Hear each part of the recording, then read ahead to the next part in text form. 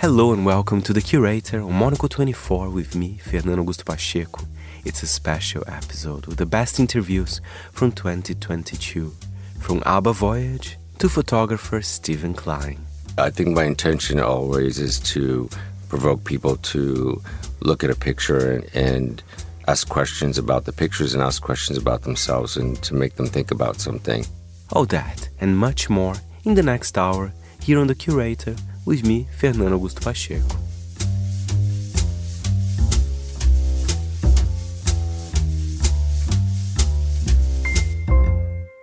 We start with a highlight from Monocle on culture. In 80s New York, two notorious members of the city's art scene have just met.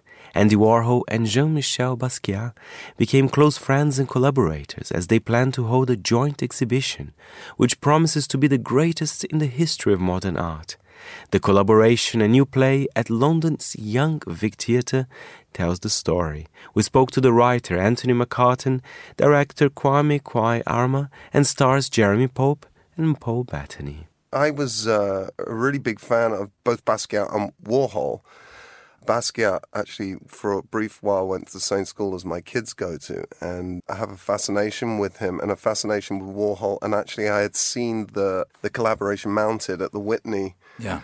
A couple of years before I got a call about this, and I got the call about this, and although I was fascinated, I kind of said to Dennis, the producer, no, because I couldn't quite see a way to get out from underneath the wig and the glasses and the and that sort of carefully crafted public persona. And then two things happened. I read the script, and it felt like a revelation to me. It's not a bad piece of kit. It's really not a bad piece of kit. And then I read Warhol's diaries, which he didn't write. He downloaded to every morning to his office just on a phone call, and it written in these long, circuitous sentences. So you have to then presume that there was a different Andy that was hidden, and that's why this script felt like a revelation. And then getting into rehearsals, there's a sort of meta thing going on that Andy hasn't painted in 25 years, and I haven't been on stage for 25 years. And getting into rehearsal on a play with this group of actors and with this director and with this writer, it has been really therapeutic, actually, and quite an extraordinary process. And I totally fell in love with Jeremy. He's the hardest working actor that I've ever met. And we're both really fastidious. I think it probably comes from his background in dance and singing and the realization that it takes miles. It's hard yards. It's a lot of effort to look effortless. And I just being inspired by his work, which is so luminous. And then my realization that often when you're making movies, I don't bother going to talk to the director after a scene because, well, I know they have it because I did it and they caught it and they'll figure it out later. And Kwame sees everything. He sees everything, and he talks it. The note sessions are longer than the day's rehearsal. But you can hear a pencil sharpening just now. But he has seen everything. He's got eyes like a hawk, and it's been an extraordinary process for me. Yeah, because it's essentially a two-hander. There's Bruno Bischofsberger and Maya, who's Jean-Michel's sort of isn't she, ex-girlfriend? But it's a two-hander, so there's a lot. You guys seem to have a great kind of synergy just sitting here, but that's... I think that's true, but although when you see it, those two other secondary characters, yes, but I feel like they loom really large in the lives of these two of the greatest contemporary artists of all time. And how do you, Kwame, I mean, as Jeremy says, he can kind of channel a bit of the Basquiat spirit through looking at the kind of visceral nature of those paintings. But Warhol's work, poor Paul here, he's got screen prints, and, even back in the 50s, beautiful, commercial illustrations of ladies' shoes and things like this, to look at. And that's an amazing draftsman. But you've got a person that's hiding in plain sight, like Andy Warhol, and a person who kind of, at least we were led to believe, wore his heart on his sleeve, Jeremy's character. How do you direct that, or do you just allow the script and your guys here to get on with it? Without making this into a total love fest. Come on. It's really weird, right? Because one, as an artist, wants to be a bit guarded. Because you don't want to put the curse on it, and you don't want to attract people going, oh my God, they've lost their objectivity because they're in love. But actually, I didn't start directing this play until, Jeremy and Paul got on the floor. Mm-hmm. We did a reading in New York. We did a week together. And I had a bunch of feelings. Of course, we got to our brilliant set designer, Anna, and I had spoken, and we'd set the world. But actually, when we got to New York and we were there for a week, and these two brilliant men began to animate these characters, really then I knew that I didn't have a lot of work to do. I simply had to meet them. Right. Now, that sounds like I'm saying I didn't do You sort of had work. to witness them doing it, and it kind of seals something. I'd go a step further than that. It's not just witnessing, it's I had to meet them. Like I would often say, oh, shit, you've just seen something that I didn't see. It's now on me to meet you. When actors as particular and specific as these two men are, when they come on the floor, you know that they worked 4 hours last night and 2 hours in the morning before they put this offering on the table. And then they're saying, okay, what do you think? Yeah. And I have to be able to meet that with an eye that says, I see you. And if I see you, I now meet you. And so can I offer you something that might allow you to go home tonight and go, okay, I'll do more work. Yeah. And literally, it's been that kind of reciprocal relationship that they come in and they go, boom. There was one moment in rehearsal where where they had worked on a Sunday. And I'd given a note session on the Friday. Is this one of these long ones, like sort of medieval scroll? Yeah, it's long. I mean, literally, there was one time where my note session was longer than longer than the run. And I was just like, yo, no, come on, bro. Pull back on that. Edit just a little. But actually, we did that note session, and then Paul and Jeremy worked on the Sunday night, and they came back, and you could not see my notes. They had taken off my notes and they had placed it somewhere in the back garden and said, okay, bam, we've dug this. What do you think? And I remember going home that night just going, okay, I too have to dig that deep. I have to meet them. So that's a very long way round of saying one can come in to a production with lots of thoughts, but actually you deal with what is placed in front of you. And when you have actors who are literally just hitting the ball out of the court every day, it's a beautiful honour to come into that space and try and offer something. It must be wonderful seeing how things, even with such a wonderful script, how things change, the sort of subtleties, the sort of physical subtleties of things changing on a stage, right?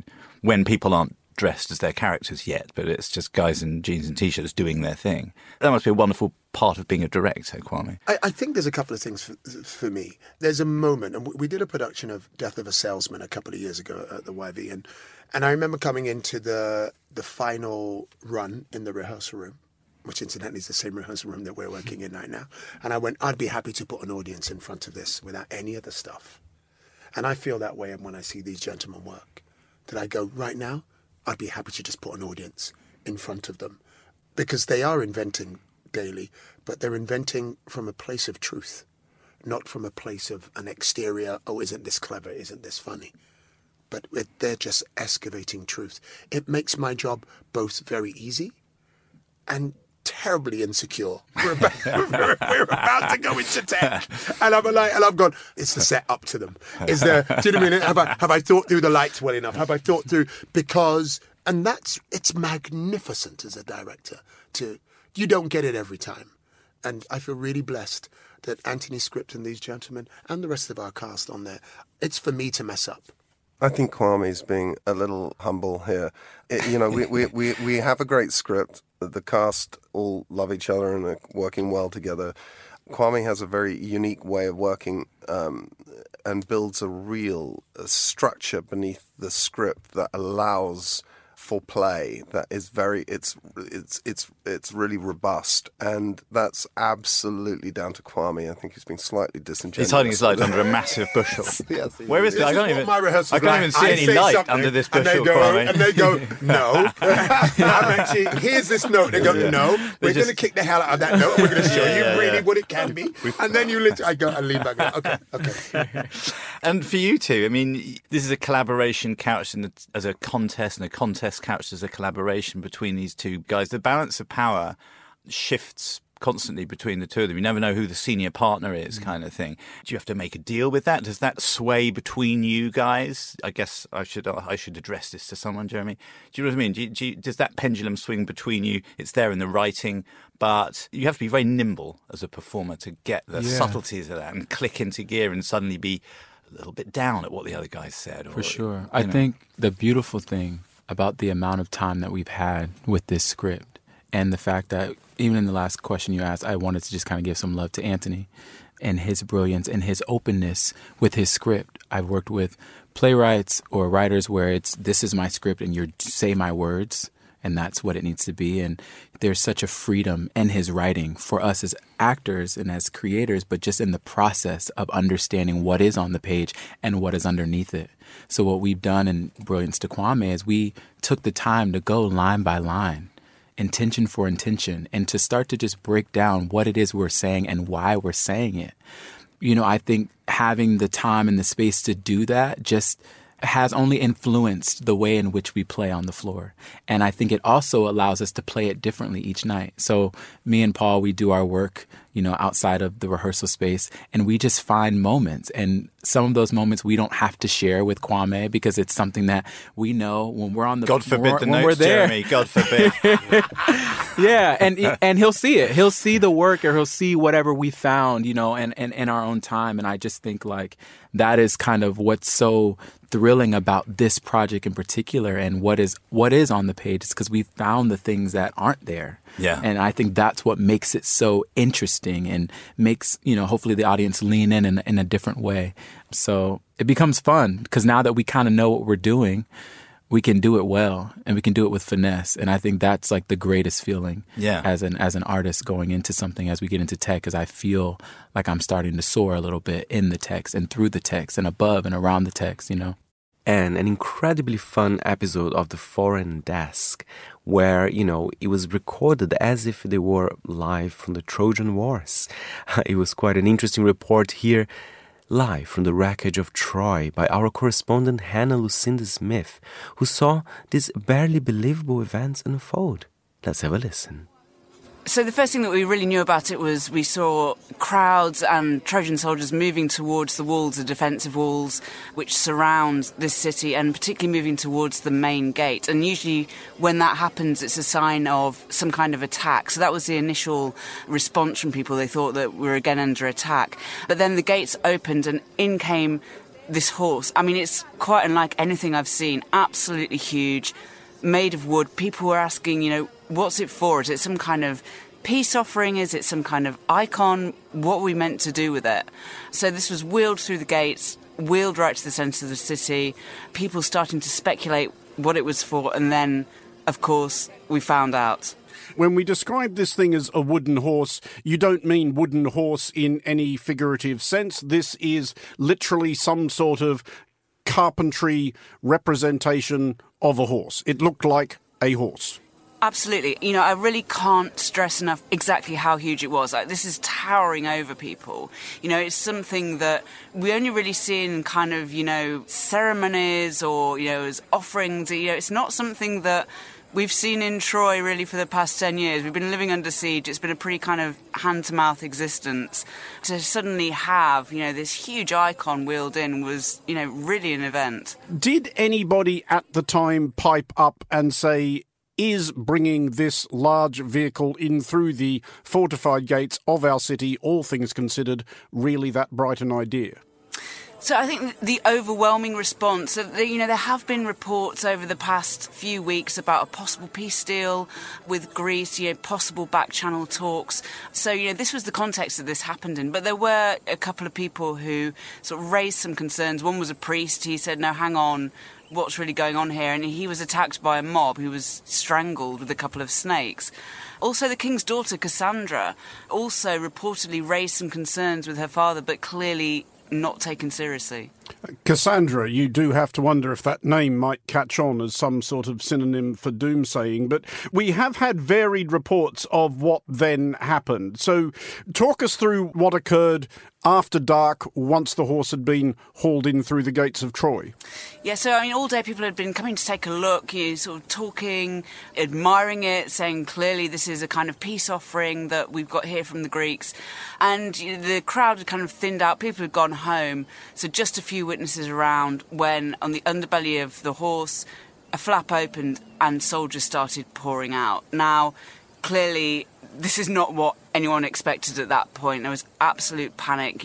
Word started going around. People started waking up. The Trojan army started to try and arrange itself for a fight back. But inside this horse, we think about 36 soldiers, but clearly the absolute elite of the Greek army, highly trained, ready for their mission, and of course have the advantage of surprise. So pretty quickly they were able to overwhelm those Trojan soldiers around them. What can you tell us about reports that Odysseus himself was among them? Yeah, I mean, these are unconfirmed at the moment, but I think it seems fairly likely that he would be among them. Clearly, one of the kind of stars of the Greek army, one of their leading figures. I think certainly he would have played a part in this plan, and I think it's almost certain that he is among those soldiers who came into the city on the horse. You put the number of the soldiers in the horse at approximately 36. How much damage have they been able to do?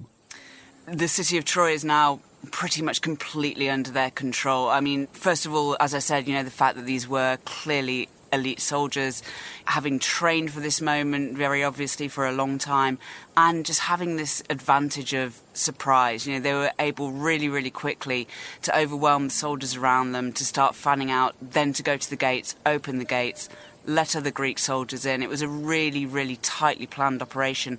And actually this evening, the city is really almost under complete military lockdown. Soldiers are going house to house, trying to search out any remnants of the Trojan army.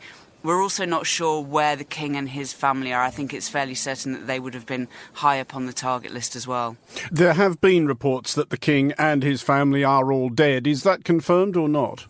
Yeah, these are reports that are going around Troy as well, but I have to say, it is a state of absolute confusion here. This is a city, as we said at the start, already suffered 10 years under siege, the infrastructure already battered. A lot of people have already left this city in waves over the years as refugees, and tonight, again, a new wave of people just trying anything to get out of the city, trying to find any smuggling routes, any way to get out. So, yeah, at the moment it is really hard to confirm these reports, but I think it is quite clear, judging by the kind of actions of the Greek soldiers inside the city tonight, that if they don't have the king and his family under arrest at the moment, then that's going to happen very soon. So does this feel kind of climactic to you? Do you think that you might have witnessed at least the beginning of the end of Troy? I would say so. I mean, I think it's pretty difficult to see how the Trojan army might be able to come back from this. I mean, this kind of military operation is so audacious. It's, something that's never seen before, and I think something that's probably going to be talked about for hundreds of years to come from now.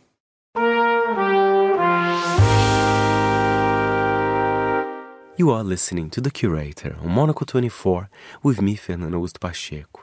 And the Foreign Desk also had a very special guest this year. It's NATO Secretary General Jens Stoltenberg, whose role has unexpectedly been extended for a year in light of current events. Andrew Muller asks Stoltenberg for his thoughts on Russia, Ukraine, China and NATO expansion. So fundamentally, I'm noticing the same mood, the enormous will to support Ukraine and to stand by Ukraine and to provide support. That was the message in February when Russia invaded, and that's still the message. And in many ways, that's a good news, because I think some were afraid of some kind of fatigue, some kind of reduced willingness from NATO allies, from partners to provide support as the war dragged on. But the reality is that, if anything, it's even stronger now, because they have seen the brutality, they have seen the killing of civilians, they have seen all the airstrikes. And of course, also NATO allies have been encouraged by the progress the Ukrainian forces have been able to make. So all of that actually It's the reason why NATO allies are, if anything, even more motivated to support Ukraine now than they were in February. We're nearly 8 months into this conflict now, of course. Is there any part of you that still feels somewhat surprised that Russia actually did this? Because I can remember going back to February, we were speaking to ambassadors, defence ministers, prime ministers, almost up until the moment of the invasion on February 24th, and there was still an amount of disbelief that this was actually going to happen. Did you have a personal moment of realisation where you thought, they're actually going to do this? Of course, until they invaded, we all hoped and worked hard for them to not invade. And there were a lot of diplomatic efforts by NATO and NATO allies. We had meetings here in the NATO headquarters in what we call the NATO-Russia Council, a mechanism or a council we have established to talk to Russia. And of course, we really made big efforts to convince Russia not to invade. At the same time, we were not surprised because we had very detailed intelligence. We had precise information about the attack, the types of forces, and we also saw some critical enablers, not only the armored vehicles and the soldiers and the artillery, but also field hospitals and actually blood, which is very strong indications that an attack is imminent. Then there were actually very little doubt that they were going to attack. So when the attack happened on the 24th of February, we knew it was going to come. And actually, we shared intelligence with the rest of the world back in November 2021, also several months ahead. But of course, until the planes were flying and the battle tanks were rolling and the soldiers were marching, it was possible for President Putin to cancel the attack, to change his plans. But it was clear for a long time that he was going to attack. And regrettably, that was exactly what happened. Well, in those 8 months since, have you been personally surprised by how this conflict has unfolded? The question I'm specifically asking is, has NATO spent the last few decades vastly overestimating Russia as a conventional military?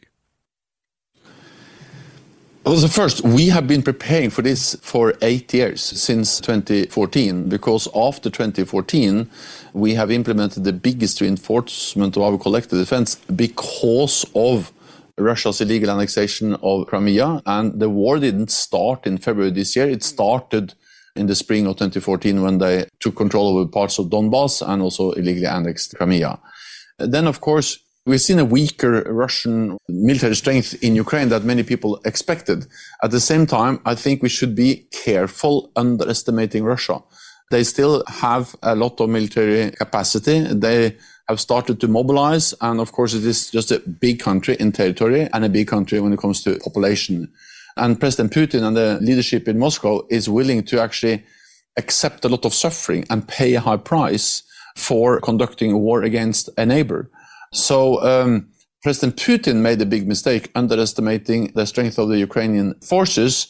We should not make a similar mistake and underestimate the potential and enduring strength of the Russian armed forces. That's exactly why it is so important that we provide support to Ukraine, and that we are prepared for long haul, and that we actually step up also with more advanced systems. I just want to go back to one of your previous answers. You were talking about the mechanism that used to exist at some level for NATO and Russia to have some sort of contact, some sort of discussion. Does anything like that still exist now? Is there any contact at all between NATO and the Russian military or the Russian government, either at a formal or informal level?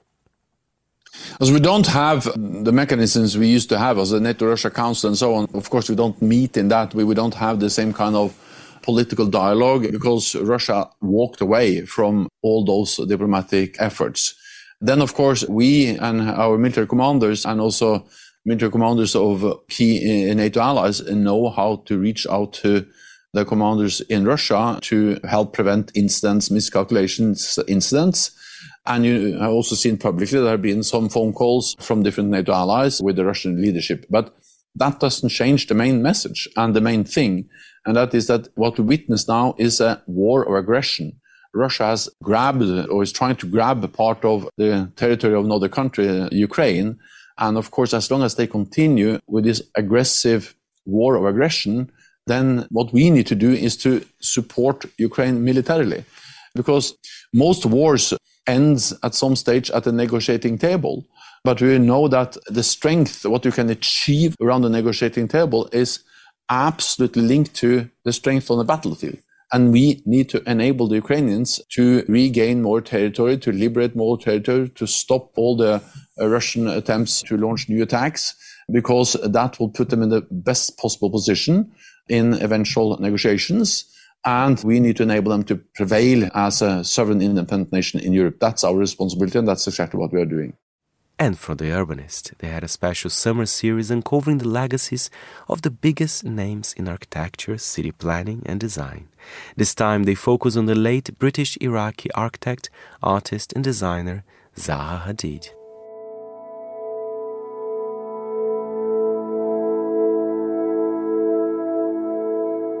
Why is a curve so appealing to the eye?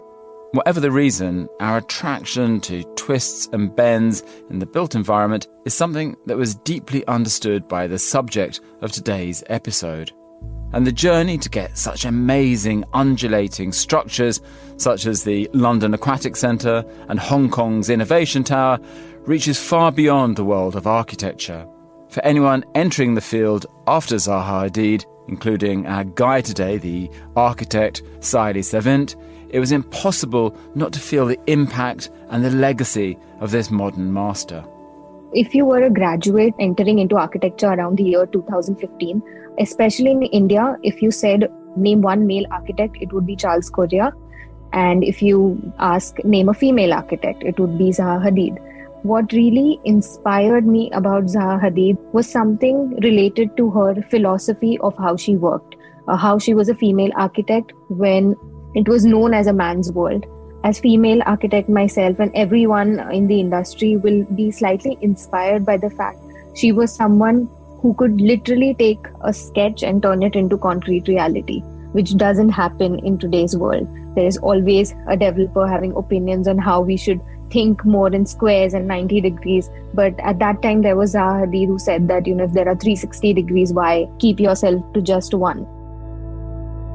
To get the full 360-degree view of Hadid's life, it's important to know where her inspiration came from and how it was nurtured. Zaha Hadid was born around 1950. She was born in Baghdad during the time when the government chose to modernize the city's architecture.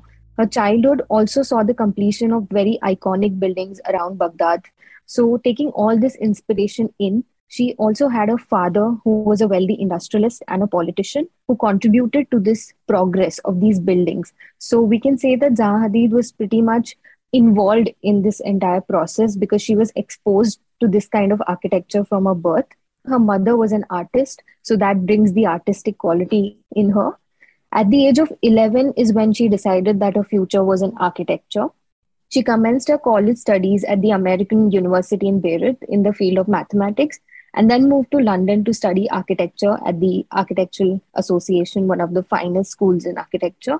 And post her graduation, she joined OMA, which is Office of Metropolitan Architecture, one of the, again, iconic firms in architectural industry.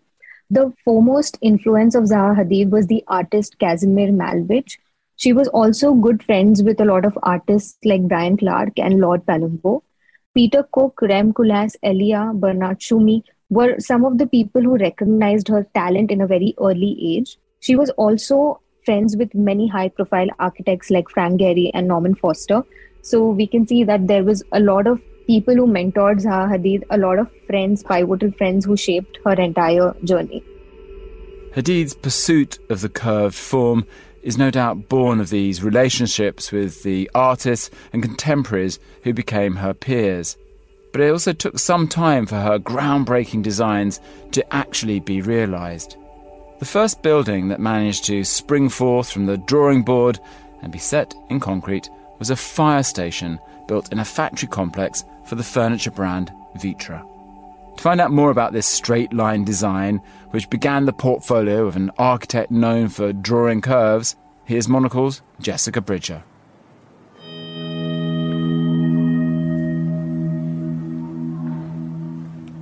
Everyone wants their first major project to be special.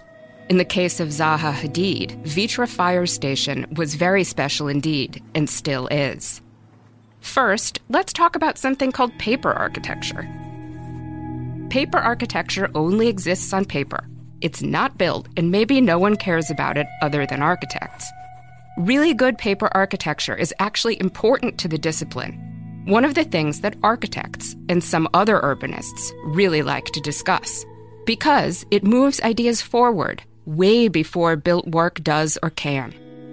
There are more sheets of paper in a ream than there are truly visionary clients, or even architects wealthy enough to build their own, the wild, the weird, and wacky. Okay, so that's paper architecture. Before Vitra Fire Station was completed in 1993, Zaha was known mostly as a paper architect for 2 decades. By the 1990s, her powerful drawings and paintings were well known and much admired in the right circles. Planes, riding, cascading, and folding in space. Surfaces, active, exploding. The idea of forms so sublime that when people compare her work to sculpture, I often think they're missing the point. The scale is awesome.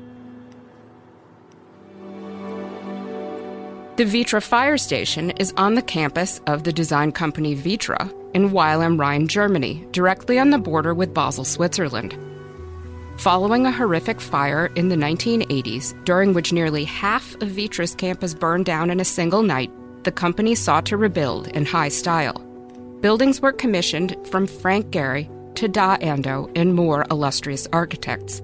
This started a high architecture cavalcade on the Vitra campus that grows even to this day. Of course, one of the buildings had to be a dedicated fire station. Choosing Zaha to build it, who had not yet built a single significant structure operating at the leading edge of deconstructivist design, was an act of faith that maybe only a design company could make.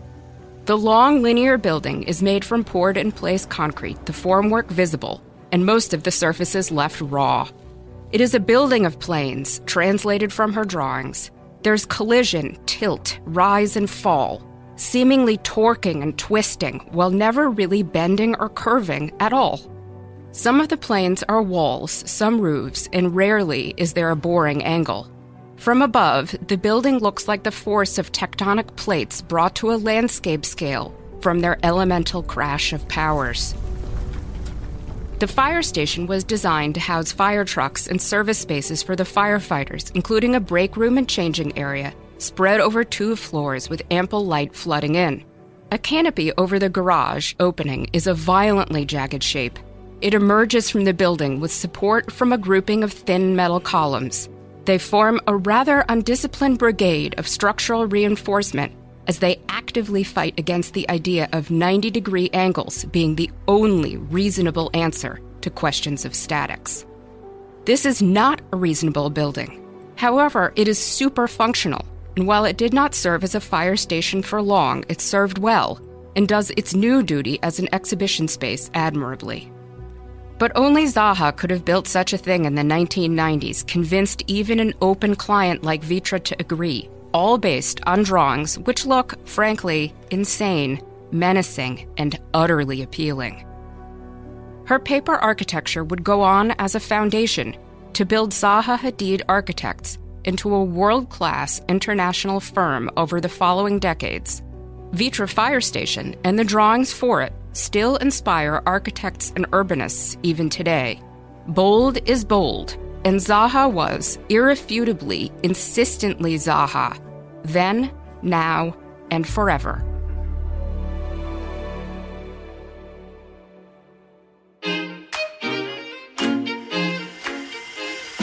UBS has over 900 investment analysts from over 100 different countries.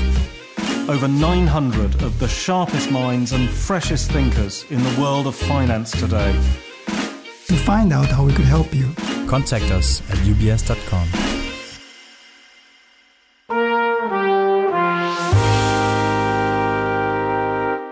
You are listening to The Curator, and one of my favorite guests this year was Stephen Klein. I love his photographic work, and he also released a new monograph.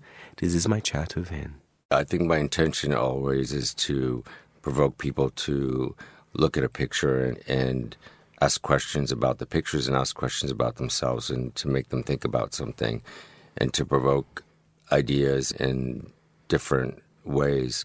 I think just to show a dress on a page is kind of like, you could see that online today when you watch a fashion show. So part of the reason why I did the book is I think a lot of the magazines today aren't doing journalistic and idea stories that have narratives attached to them or bigger ideas. So I thought it was a good time to put the collection of work together in one book. Absolutely. And it's a beautiful, I mean, people have to say it's a heavy book as well. There's plenty of pages in here. I think it's more the paper is a good quality paper, so it's heavy, but it's not like a gigantic book. So I think it's heavy, but reasonable to carry. And coated as well. So even some of the pictures, you can feel it. Yeah, what I wanted to do is I liked the idea, especially the one on the cover, to feel more like photographs. And I actually used a lot of my original prints. So it's like through the years of working, I worked with film and then went to digital, and a lot of images are produced from film stills. The one on the cover actually is from a film camera, a digital film camera, for a project I did called Fetish Heels for the Brooklyn Museum. So that's an actual still. So there's many different formats, and on the paper it's actually varnished, so it looks like as close to a real photograph as possible. I love that. But Stephen, compared, to photo shoots these days, I mean, in the past there was much higher budgets as well, right? I mean, how do you think it changed? Why this kind of the sense of exuberance a little bit have been lost in a way? Partially, I think, because of social media and the internet. I think because so many fashion brands are advertising online that magazines no longer have the amount of money that's generated from advertising, so therefore the budgets have been cut. A lot of staff as well from magazines have been cut. Most of the people that I've worked with in this book have also probably been laid off or somehow not working for the magazines anymore. So I think that has an effect on the budgets. I mean, budgets were always difficult to manage because a lot of my shoots are big productions, but I think even now it's even more difficult than before with photographers' fees, with production expenses and overall ideas. People will still they're asking me to do the same pictures I did before, but for, 90% less in production value. And that can be. It's difficult. Yeah, it is. And I have something very curious. You have this relationship with stars, and, let's talk about Madonna, because that's one of the first kind of works that you've done that, I felt fascinated, still inspires me to this day.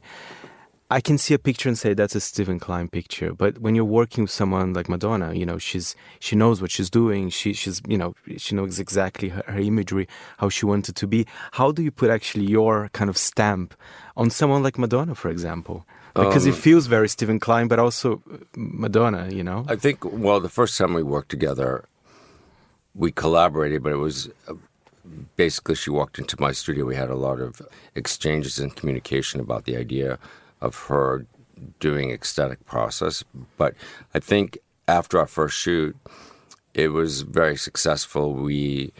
She gained a lot of trust from me, and I think that we became good collaborators because without the trust and without the love in anything you do, I think that it's not possible. So the thing is that it's interesting because people, when they've walked into my studio and that aren't so connected with her or her image, they'll see a picture of her and not even know it's her. And to me, that's successful because the thing is I do try to take the celebrity out of celebrities. And I think even in the book, when I edited the book, there were several pictures, one in particular from Rio, actually, that was on the cover of W, that was actually showing her face full, a full-face picture facing the camera.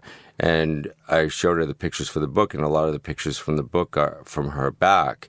And she actually took that picture out, and she said it was too commercial. So I think she's a great admirer of great photography and fine art photography, and she appreciates good work. And I think that in that way she's a great collaborator with me because we both have a love for photography and filmmaking. And you mentioned the Rio shoot. For me, that's very iconic because she was playing a character there as well. You know, this lady who goes in Rio it feels very decadent. You know, it doesn't necessarily need to be Madonna in a way, but you know, she was being an actress there, right? Yeah, it was based on a movie with Jean Moreau. It was based on a role in a film, a French movie that we based that character on in Rio. Stephen, at the beginning of your career, was there a magazine that you started doing your work? How did you kind of get into the scene?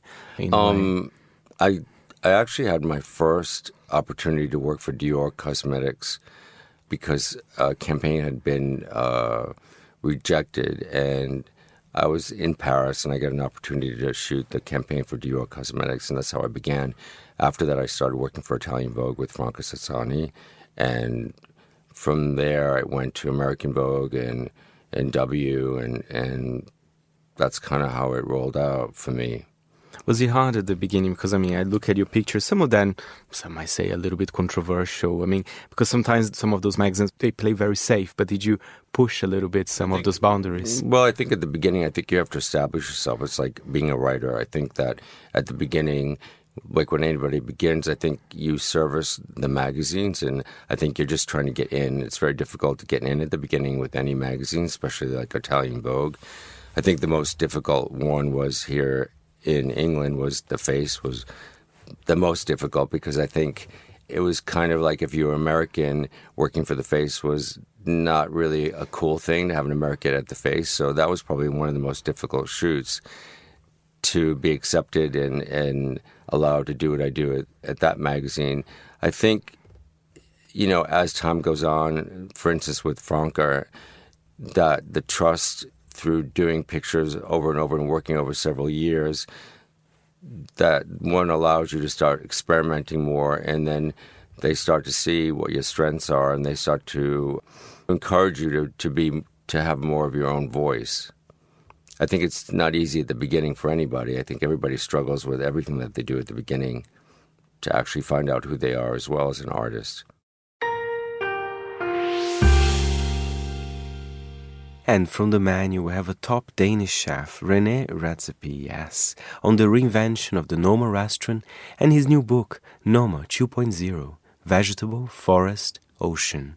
You know, we were quite successful, and Noma was going well. Noma, the first version of it, but at the same time, with each success that we found or was given, it seemed like we were getting more and more comfortable, and the creativity was becoming more and more difficult for some reason. Even though I was telling myself every day, okay, let's go to work and play around like we have nothing to lose. It didn't actually feel like that. You know, you were kind of a little bit frozen in your success. And so one decision was to simply, let's move, let's go somewhere else and see what starts from that. And that was an incredibly important decision to us, because not only did it start the idea of doing these pop-ups, traveling around the world to learn, that came from an ambition to having filled your creative sort of well for this next new Noma 2.0. We thought to ourselves, let's go travel somewhere so we can learn again. And then besides that, it also made us rethink everything that we have in terms of seasonality. And we decided to divide the season into 3 distinct moments. In the winter, when everything is frozen, we follow the oceans. When everything turns green, that's when we go to the plant kingdom and we only serve vegetarian foods. And then when the leaves fall from the trees, we go to the forest. And so a little decision of saying, okay, let's just move 1 kilometer down the road, which it more or less is. Maybe it's a kilometer and a half. But it just came with so many extra incredible, you know, new thinkings. And so it's been a really good thing for us to do this. And you're telling this story also in your new book, Vegetable, Forest, Ocean, named after those 3 seasons you talked about. You have indeed divided the year into 3 distinctive menus at Noma now. Can you tell us more about that? How much extra pressure has that approach given to you? Oh, actually, more than we realized at first. At first, it just, it made so much sense, and it really does. Obviously, the seasons are much more than 3 seasons. We have a myriad of micro seasons, but still having 3 moments every year where you have to change a menu in full, change plateware, change sort of the decor of the restaurant to reflect the moment you're in, has proven to be an incredibly creative exercise. That is, I would say, the most challenging thing we've ever done as a creative entity. We're just always behind. But in this newfound pressure and newfound focus, you could say, we've also discovered many more sides to Noma and to our own creativity. How stressful has it got? I'm wondering, following your approach, there must be quite a few surprises. You talk about those micro seasons and how things can change quite suddenly. What kind of issues have you had? What have been some of the stressful moments when you've been wondering what to do when, say, the weather is awful outside and you can't get those ingredients you initially wanted to? Yeah, that's a constant problem. And as a cook, you learn to deal with that. You have this incredible menu going for you and everyone's so happy and you're happy, and you might even have a moment of calm and, thinking to yourself, okay, this is good. And then a storm brews. And by the following week, 20% of your ingredients, they're not any more available. Or let's say it's a winter storm and the boats can't go out to fish. And suddenly, you find yourself in a hot mess. So that is just a constant stress factor that we deal with. And honestly, it can be very stressful. You wake up and it's like there's snow on the ground everywhere, or it might have been a frost, and you think to yourself, how bad was the frost? Was it just for an hour? Was it more than -1? Because that by -2 or 3, that's when a lot of the herbs will die off if it's a prolonged frost at night. And you wonder, okay, what am I going to come to work and face? And that's a constant one. That was also the same in the old Noma, but I will say it was a little easier to deal with in the old Noma then. What kind of creative solutions have you come up with recently? If you give us examples of what's been happening recently. Recently, as of recently, we've actually been quite good because it's been so mild. The autumn has been truly mild. We haven't really had frost. It's only now in the last 2-3 days that it has turned cold. And for us here in the north, it's only 5 degrees. It's not really cold yet. So we haven't had any great surprises actually of this season. And if you ask me the last season, I just can't remember because it happened so often. There was so much rain, and we had this strawberry dish on, and there was a terrible thunderstorm over the weekend. And when we came to work on Tuesdays, the strawberries, they had just exploded from having drunk so much water. That was an example, and it sounds maybe like nothing. The strawberries, there's another berry, but it was the same for all the berries. We also had a spring. Actually, there was last spring where it was wet and it hailed a lot, so we didn't get a lot of stone fruits. And we had a big plan to make these ferments from stone fruits. And I can't even remember what we did instead, but we always come up with something. I bet you do. Tell me, René, what you wanted to offer with this new book. In the beginning of the book, you say that the point is to show what's been going on at Noma 2.0 in a meaningful way. What does that mean? Well, here it is. This is what's been going on in the last 4 years. Look at all this work, all this creativity. Look at how we've distilled the seasons onto plates. Look at all the ingredients that actually exist throughout seasons. How much more there is to cook with and to eat. How much more deliciousness there is to eat. And then I'd say for the professional cook, this book is really a treasure trove because the recipes, they are online and they are by far the most in-depth recipes we've ever done. It is basically everything that we've ever worked on. It's in this book. And, you might have techniques. We never really talk about the techniques that we have, let's say, invented. But there might be there are techniques in the recipes that we've spent years on perfecting, and now they're available on there, and there's a lot of good stuff. I have to agree on that. It's an incredible release, and there's so much inspiration over there. And actually, when you scan the QR codes and see the actual recipes, you realize how incredibly complicated these recipes are. Tell me about how, it's been a few years since I interviewed you last, and I haven't actually spoken to you since you reopened Noma. Can you tell us about how much things have changed in recent years? Obviously, we have to mention the pandemic as well, but do you think it's somehow changing what people are looking for when they come to your restaurant, what they want to experience? At first, most definitely, without a shadow of doubt, when the pandemic first hit, and we opened up, we served burgers because it was clear that people just wanted to be out and together. They weren't interested in having a tasting menu for 4 or 5 hours. Neither was I, by the way. I just wanted to be out and feel the energy of people again.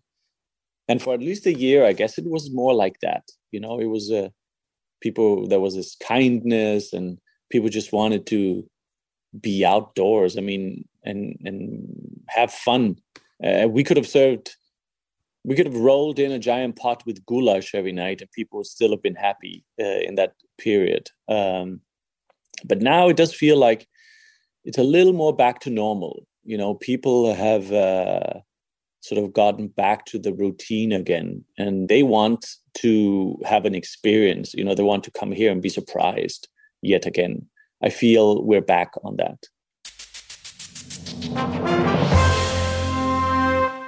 You are listening indeed to The Curator. We end on a very good note. ABBA Voyage recently opened to the public in London. The concert sees Agneta, Björn, Benny and Anni-Frid perform digitally with a 10-piece band during a residency that is due to run until May 2023. On this special edition of the Monocle Weekly, Georgina Godwin met the world-class creative team behind it. I am Ludwig Andersson, and I am one of 2 producers of ABBA Voyage, and we're right now sitting in the ABBA Arena at Pudding Mill Lane in East London. I'm Svana Gisla. I am the other producer of ABBA Voyage. So let's begin at the beginning. How did it begin? 6 years ago, an idea was brought to our offices in Stockholm, which means ABBA's offices. An idea that it could be possible to recreate human beings in a digital world. Originally, that was it. And usually, ABBA, who's been saying no to things for 40 years, which is part of their way of working, they for once thought, yeah, that sounds pretty interesting, let's have a look at that. And to make a very long story very short, we did have a look at that, and we continued having a look at it for 6 years, and here we are. The first couple of years were spent in research and development, trying to look at what's out there, what does exist, what technology does exist.